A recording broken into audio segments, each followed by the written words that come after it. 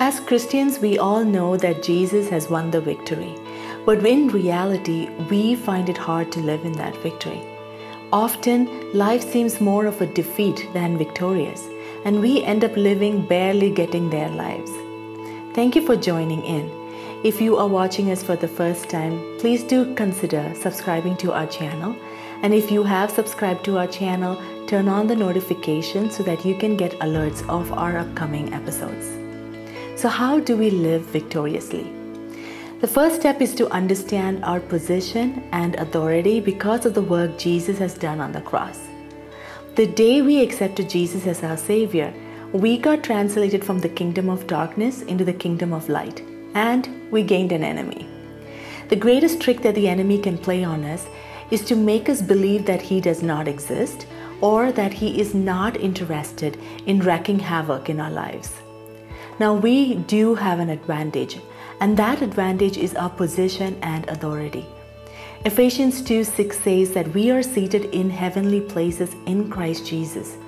Where is Jesus seated? He is seated at the right hand of the Father. The right hand signifies a place of authority and a place of victory.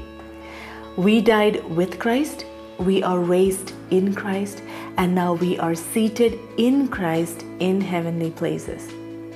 So we have authority over all the works of the enemy, because as it is said in Luke 9 verses 1, Jesus transferred his authority to us.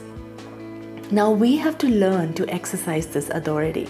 Just knowing that we have authority given to us will do us no good unless we act upon that authority.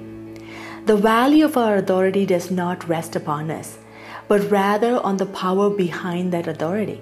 And God is the power behind that authority. The authority is ours whether we feel like it, whether we feel we've got it or not. It has nothing to do with our feelings. It is up to us that we exercise it. Now, when we don't exercise our authority, we end up permitting things to happen. Jesus said in Matthew 16:19, I will give you the keys of heaven's kingdom realm, to forbid on earth that which is forbidden in heaven, and to release on earth that which is released in heaven. So as a child of God, we have got authority to prohibit those things that are prohibited in heaven, and to allow that which heaven allows and that which heaven wants here on this earth. Now Satan is going to try to deceive us, and he does not want us to know that we have this power and authority over him. He's going to try to replace our true identity with a counterfeit.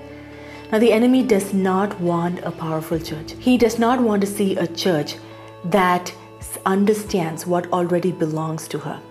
He wants to see a church that does not have vision to see what is really going on in the spiritual realm, but is rather focused on her differences.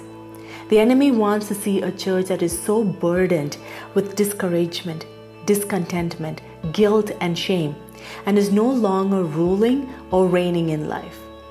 The enemy wants a church that has trouble believing in the goodness of God, in the promises and in the hope to which God has called her.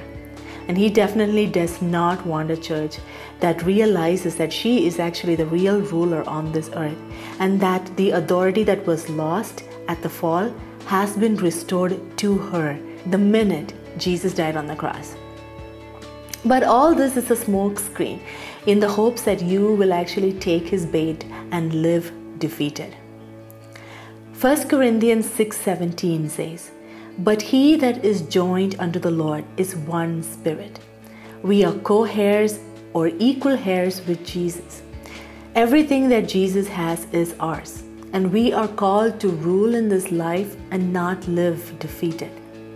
So let us utilize what is rightfully ours. Let's live victorious and bring heaven wherever we go. Hope this has helped. Do join us next week as we continue on this series.